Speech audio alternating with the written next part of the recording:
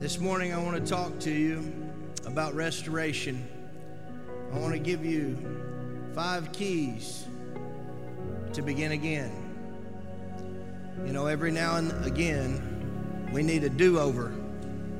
See, when I was a child, we didn't have our heads stuck in our cell phones 24 hours a day. We played outside. And we played wiffle ball and kickball and tackle football and things outside. And every now and then, if the game was close and you hit the wiffle ball near foul ball territory and an argument would ensue, the two teams would agree to a do-over. Every now and then in the Christian life, we get off track. We need a do-over. So if you've ever received a second chance, or you're in need of one, this message is for you. Therefore, 2 Corinthians 5 verse 17 will also be in Psalms 51 today. Therefore, if anyone is in Christ, Paul's favorite phrase, the new creation has come. The old has gone. The new is here. All this is from God who reconciled us, reconnected us to himself through Christ, and gave to us the ministry of reconciliation and restoration. In other words, the kingdom of God is about the children of God reconnecting people to their original intent and design. That is our job, to reconnect people to God and to their purpose, not counting people's sins against them. And he has committed to us not only the ministry of reconciliation, the message of reconciliation. We are, therefore, Christ's ambassadors, as though God were making his appeal through us. We implore you on Christ's behalf, be reconciled to God. God made him who had no sin to be sin for us, so that in him, not through our good works, not through our flesh, that in him we might become the righteousness of God. Lord, teach us to reconcile, to restore, and to preach this message of reconciliation to our friends and neighbors. In Jesus' name, amen. You may be seated. So as I said, sometimes we need a do-over. Sometimes we need to begin again. Sometimes we make mistakes. Sometimes as Christians, we're in need of a fresh start, a new beginning. What are some of the reasons why we as believers need a do-over?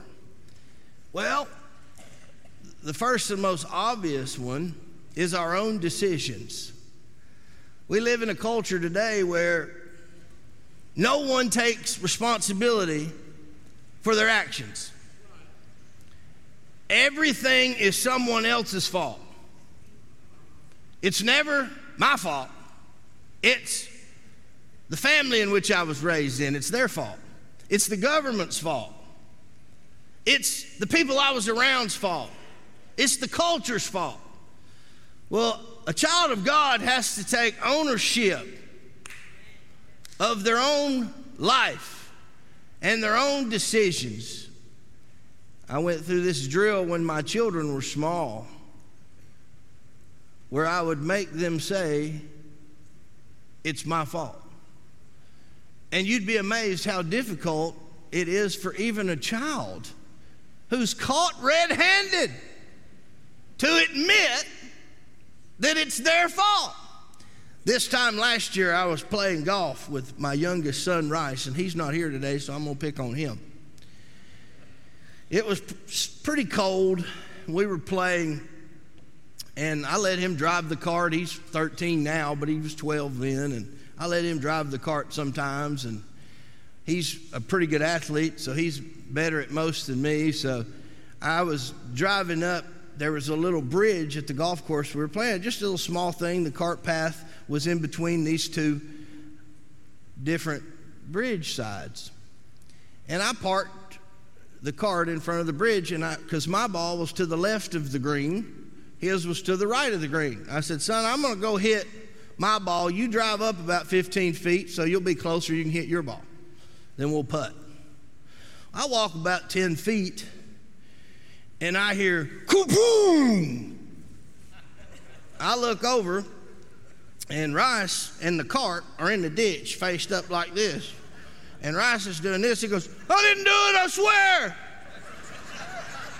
I said, Rice, you're the only one in the cart.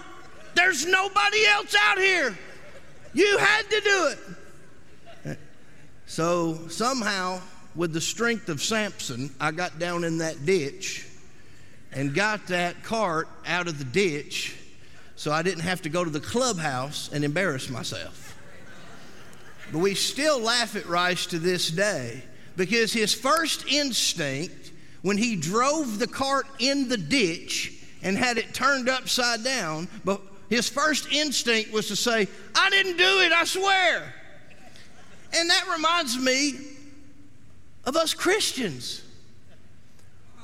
We are taught through religion that we can't talk about our problems, our habits, our hang-ups, that we have to put on this imaginary front and mask when we come to church and pretend like we've got it all together.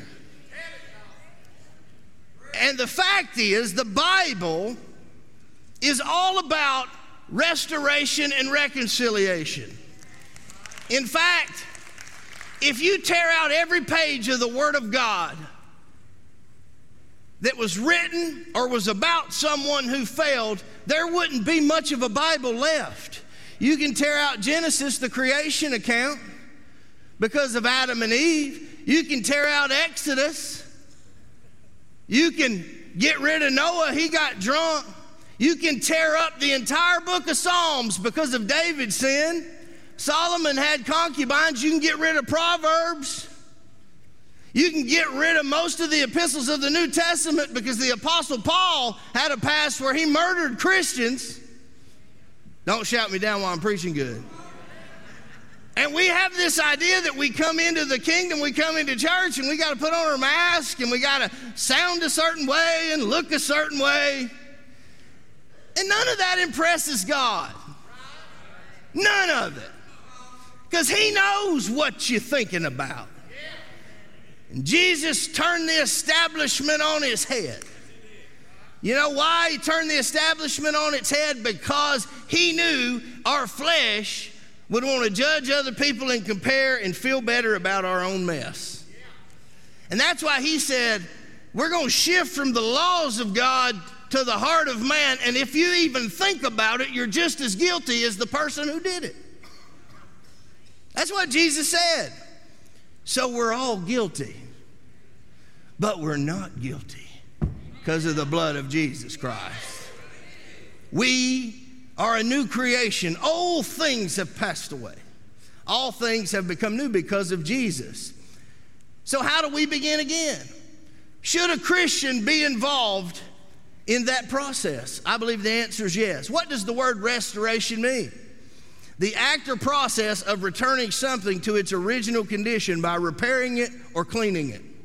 The act of bringing back something that existed before. The act of returning something that was stolen or taken from you. The act of rebuilding something to make it better. The Bible definition is very similar. In the Greek, the word restoration means to mend a net. Fishing was one of the top trades during those days. And so they would carefully weave and mend these nets so that when they dropped the net and hundreds, sometimes thousands of fish hit that net, it would cost them dearly if the net was to break. So this was a careful and tedious process to mend a net.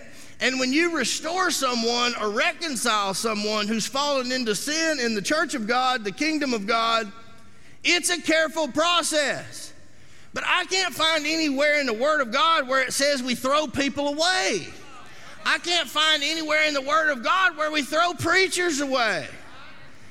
I just can't find it. I mean, the Apostle Peter denied Jesus and did it while he was cussing. And Jesus, instead of shaming him, creating a Facebook page and bashing him, he took him to the shoreline and said, Peter, do you love me? Peter, do you love me? If you love me, feed my sheep. In other words, you're not defined by what you did. Get busy in the kingdom of God. Get moving in the kingdom of God. There ain't nothing worse than someone hiding behind a social media page, judging someone in a cowardice manner, when they probably got more hell going on behind the scenes than the person they're judging. Last year, y'all know, one of my pastor friends went through a really nasty divorce. It was all over the place. And one of my friends, he's a Christian, but he's not sanctified really. He didn't know all the details. And there was this gal we grew up with. She done been divorced 4 times. On social media judging this pastor. My friend, he didn't know a lot. He just called me and said, what is this girl that's been divorced 4 times judging your friend for? I said, welcome to my world. That's the way people are. When the Bible teaches us that our job is to restore people, God used Elijah to bring restoration to the widow's house. God restored Joseph, who was one of the first victims of human trafficking. Joseph had every excuse to quit, but everywhere he went, from the prison to Potiphar's house, he found favor because he never stopped walking with God. God restores temples. He restores churches. He restores businesses. He restores people. He restores nations and everything in between. In fact, he's coming back to reign from a rebuilt and restored temple. So he's always been in the restoration business. It's who he is.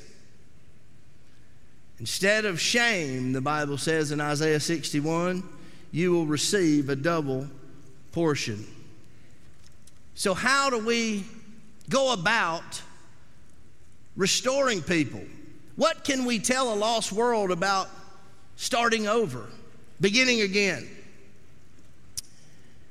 Let's go to Psalm 51 if you have your Bibles with you. Jeremiah says, as you're turning there to Psalm 51, that God will restore our health. If anybody needs that word, just claim it right now. God will restore health to you. It also says God will restore the years that were taken from you, that the swarming locusts took from you. So maybe you feel like, man, I've lost time. I spent years wasting my life and not fulfilling my purpose. Maybe you're carrying around guilt because of that. Claim this verse. Claim it. In Joel, I will restore to you the years the locusts have taken. And I love the next part. He won't just restore you back to your original state. You shall eat in plenty and be satisfied. See, my God doesn't just restore you so you can just get along down the road. My God's going to restore you and give you more than what you had when you blew it. This is what it says. And praise the name of the Lord your God who has dealt wondrously with you, and my people shall never again be put to shame. Never again be put to shame. In Psalm 51, David's crying out to God. And some of you have heard this story a million times if you were raised in church, but some of you haven't, so I'm going to tell it like it's the first time you've heard it. If you've never heard the story, pay attention to the sin. If you've heard the story, I want you to focus on the principles that I'm about to release, because the principles will apply to every aspect of your life, not just sin. But King David is home from the war. His faithful men are out battling. And he comes out on his balcony and he looks down and he sees his best friend's wife bathing, Uriah the Hittite, his best soldier, his most loyal friend. And he looks down at Bathsheba and he begins to like what he sees. And in the Bible, in the Hebrew, it says she was fine. All right? And his lust grew legs, and he told his men to bring the beautiful wife of his friend to his palace. And there, an affair took place. Well, he thought that was all it was going to be, but she became pregnant. Uh-oh. So his first form of resolve was, well, I need to get Uriah back home off the battlefield quickly. So he'll sleep with his wife, and she'll think, and he'll think, it's their child. No one will ever find out about this. Uriah was such a godly and a valiant man and such a loyal soldier and friend that when he came to David, he refused to go be with his wife. And he said, I'm not going to go live in the comfort of my house and lay with my wife while my men are fighting. You see, David's first sin wasn't lust. It was the fact that while his men were at war, he was at home. You see, sin never starts with just a thought. It always begins with you being in a place or around people you should have never been around, or a place you should have never been at. If you stay out of the atmospheres that you shouldn't be in, you won't be as tempted as you would be if you were in the right place at the right time. So he refuses. So David says, okay, I got to come up with another plan. I'm going to get him drunk. He's my friend. They had probably drank together in the past. You may not like that, but he said, we'll get drunk together. So he gets him drunk. Even in his state, he still refused to go home and lie in the comfort of his house while his men were risking their lives on the battlefield. So David then calls the general and says, put Uriah on the front lines and make sure that he dies. And so lust grew legs, led to adultery, which led to deceit and ended in murder. I've taught you many times the definitions of sin. Sin is to miss the mark. We all sin. Every person in here. The Bible says, for all have sinned and fall short of the glory of God. But if you continue in that, then we move in to trespassing, which means now you're in a place you should have never been in, on ground you should have never walked on. And then if you stay on that ground long enough, you end up transgressing, which breaks the heart of God. And if you stay in that long enough, it leads to iniquity, which is evil. That's where we get serial killers. That's where we get pedophiles. That's where we get these sick crimes against humanity. This was a process over time in people that made them the way they are. Sin will grow in you if it's not dealt with. It doesn't get better. It only gets worse. So, David is in need of restoration. He's confronted by the prophet. And when he's confronted by a man of God, bold enough to confront him, it brings conviction to his life. And in Psalm 51, we hear the cry of David's heart. First thing he says in verse 1, have mercy upon me, O God.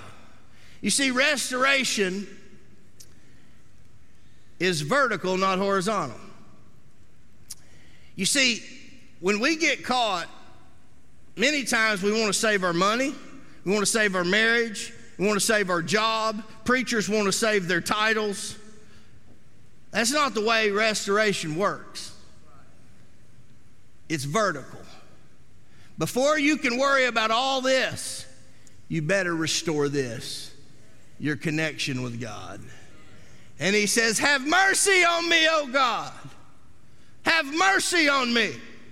He could have said, my mama was a woman of the night and my daddy hated me.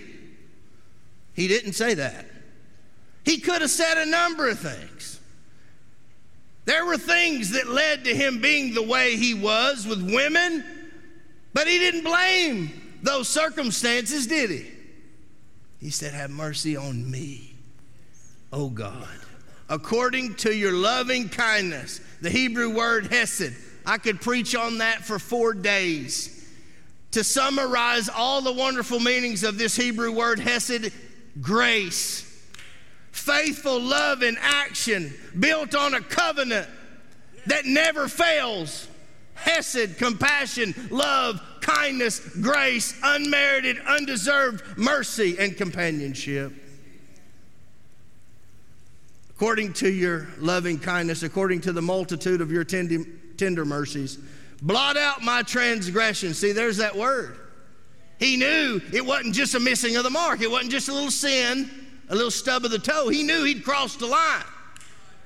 He knew he had broken God's heart. He'd hurt his witness. He was the hero of Israel, and he'd brought shame.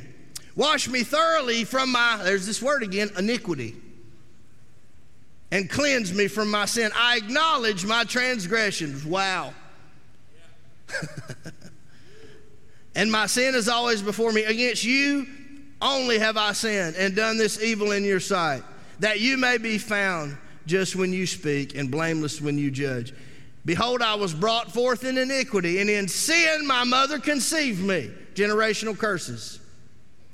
Behold, you desire truth in the inward parts, and in the hidden part you will make me to know wisdom. Purge me with hyssop, and I shall be clean. Wash me.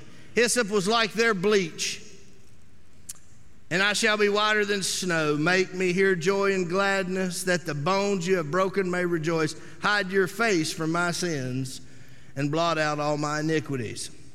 So quickly, 5 steps to begin again. The first is repent.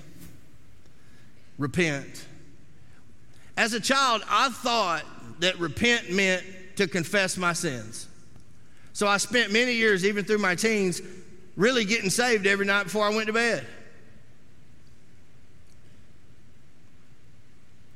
You can confess it all day long, but until you metanoia, change your mind about it, it's not going away. And let's move from sin just a moment and get into the practical. Whatever you want restored or whatever your dream is, you're never going to have it if you can't comprehend it. Everything begins and ends with the mind. You have to believe you can do it. You have to learn what you don't know to accomplish it. Repent is about changing your mind. And when it comes to sin, it's about owning what you did. But in every other aspect of your life, if you need restoration, you need to begin again, you need to start over in a relationship, business, whatever, it starts with the mind. You can speak it all day. I love word of faith, but if you're speaking it and you don't believe it, you're just spouting off words. It starts with the mind. Repent. David didn't lose his salvation.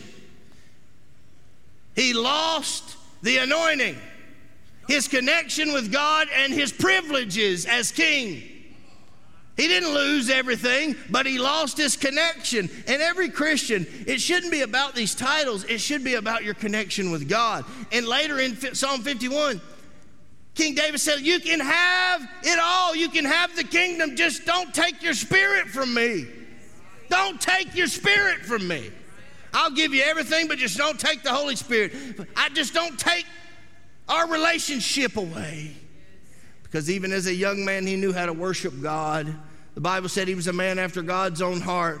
All he was interested in is getting his connection back with God, getting his friend back, his father back, his covering back. Fellowship is restored when we own what we did. Fullness is restored when we confess what we did. We've got to repent. Number 2, if we're to begin again, we don't just repent, we've got to reflect. If you don't want to make the same mistake again, you need to have a period of reflection. What got me in this mess? In King David's story, probably should have been with his men. not hanging out at his house by himself looking at porn. That's not what he was doing, but it relates. Discover your why. How did I get here? How did I mess up?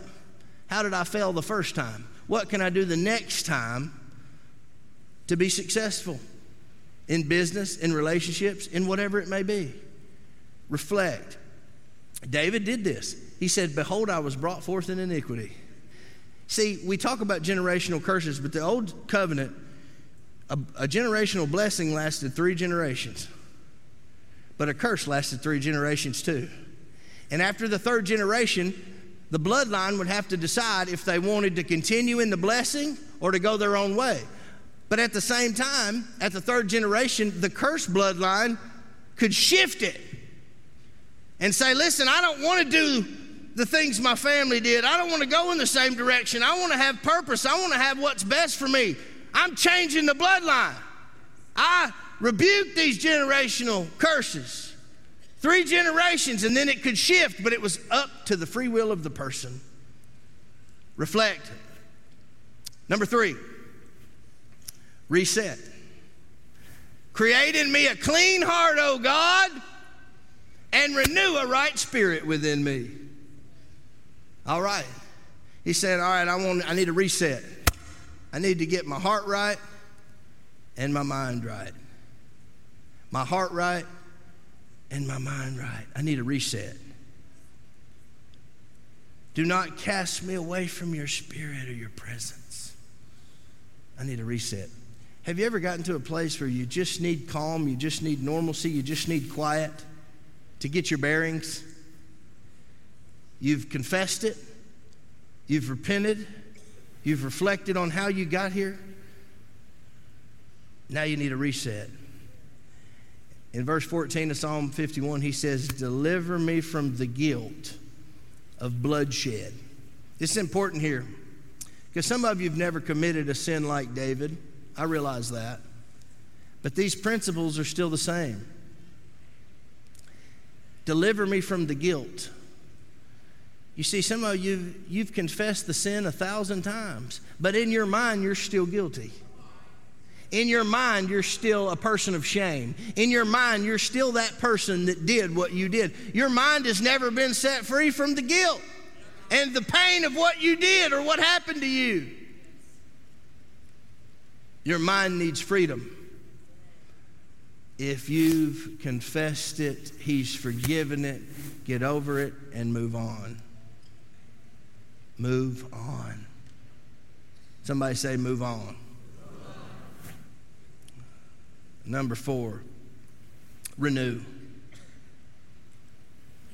The Bible teaches us in Romans 12 that we're not to be conformed to the things of this world, but transformed by the renewing of our mind.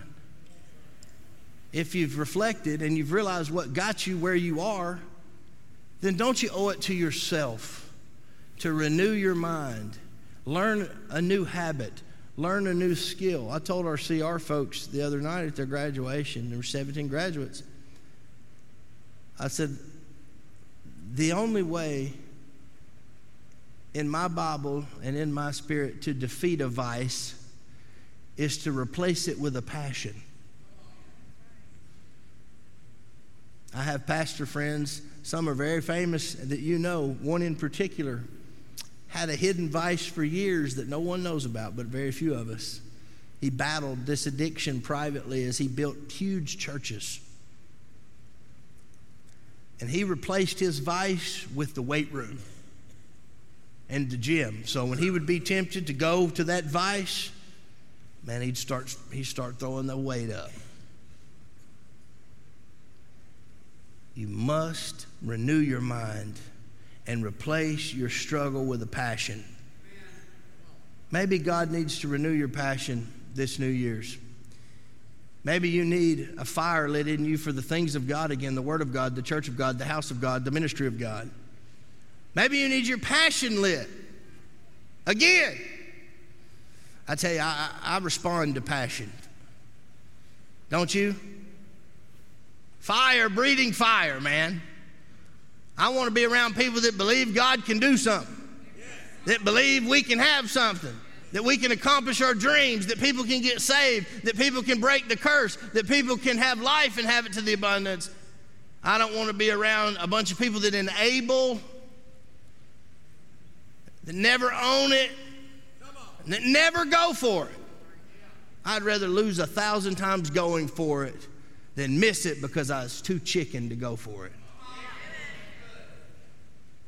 Renew a right spirit within me. And I'll close right here. When you've taken those steps, then comes action. Then it's time to relaunch. To relaunch. Yes, you've taken the necessary steps to move past your mistake or your failure that wasn't a sin. Doesn't matter. You've taken the necessary steps, and now it's time to relaunch. Believe it or not, this is where many Christians stumble and falter.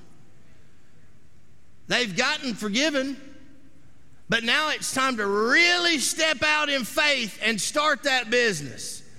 Start teaching or serving your church, something of that nature. And that's when fear sets in and shame comes.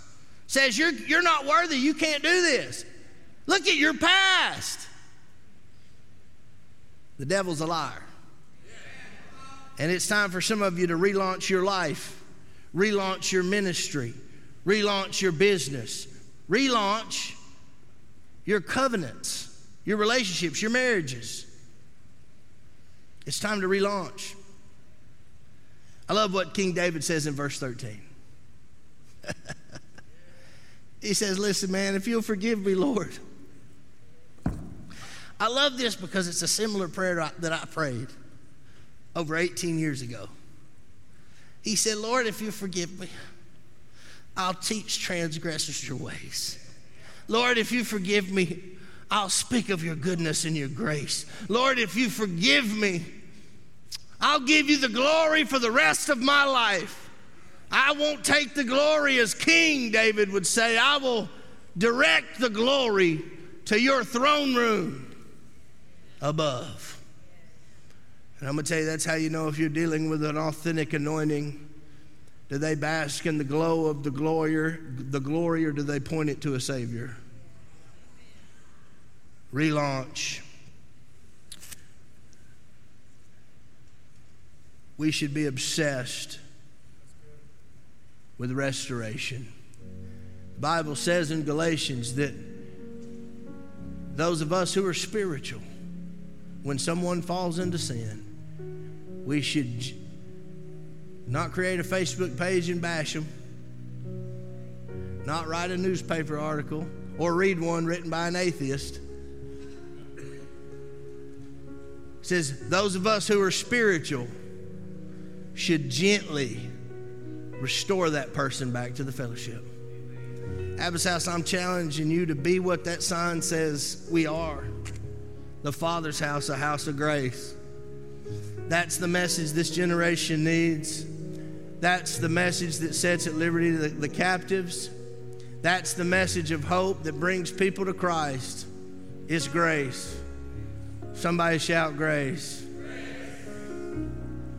I will teach transgressors your ways. Would you stand on your feet and bow your head? It's time to relaunch. Jesus made this his mission for the final 3 years of his life. I see him at a well leading a woman who'd been married 5 times to the Lord. I see people healed and delivered and demons cast out of people who were cutting themselves. He believed in restoration and freedom and restoring people back to their original intent and plan. If you need restoration or you need to begin again today, I just want you to bow your head and close your eyes with me all over this place. Whether you're online, on your phone, in your home, in this house, you say, Pastor Ronnie, I need a second chance. I need a restart, a do-over. Just pray this prayer with me. Say, Dear Lord Jesus, I want to begin again. That's right, I want to begin again. Lord, please forgive me of my sins. Lord, please forgive me of my sins. I will make my mess a mission. I will make my mess a mission to reach others for you. I love you, Jesus. That's right, I love you, Jesus. I worship you, Jesus. I will follow you for the rest of my days. I will follow you for the rest of my days. I'm going to ask my pastors to make their way down and begin to just reach out and minister. I'll be over to my right, your left. But if you need ministry, if you prayed to receive Christ, you need fellowship restored in your family, relationships, you need to be connected with the church, you want to join, you can come see one of the pastors or come see me. But for many of you, I believe this isn't about a serious crime or even a heinous sin. This is about lethargy and complacency that we all battle. And I want us as a church to begin again today and remember who God called us to be and what He called us to do. And that's to restore people and to reach people with the gospel of Jesus Christ. Can I get an amen? So I just want us to recommit right now. Would you lift your hands? Lord, we repent for where we've fallen short. And Lord, we set our mind on you and your kingdom today.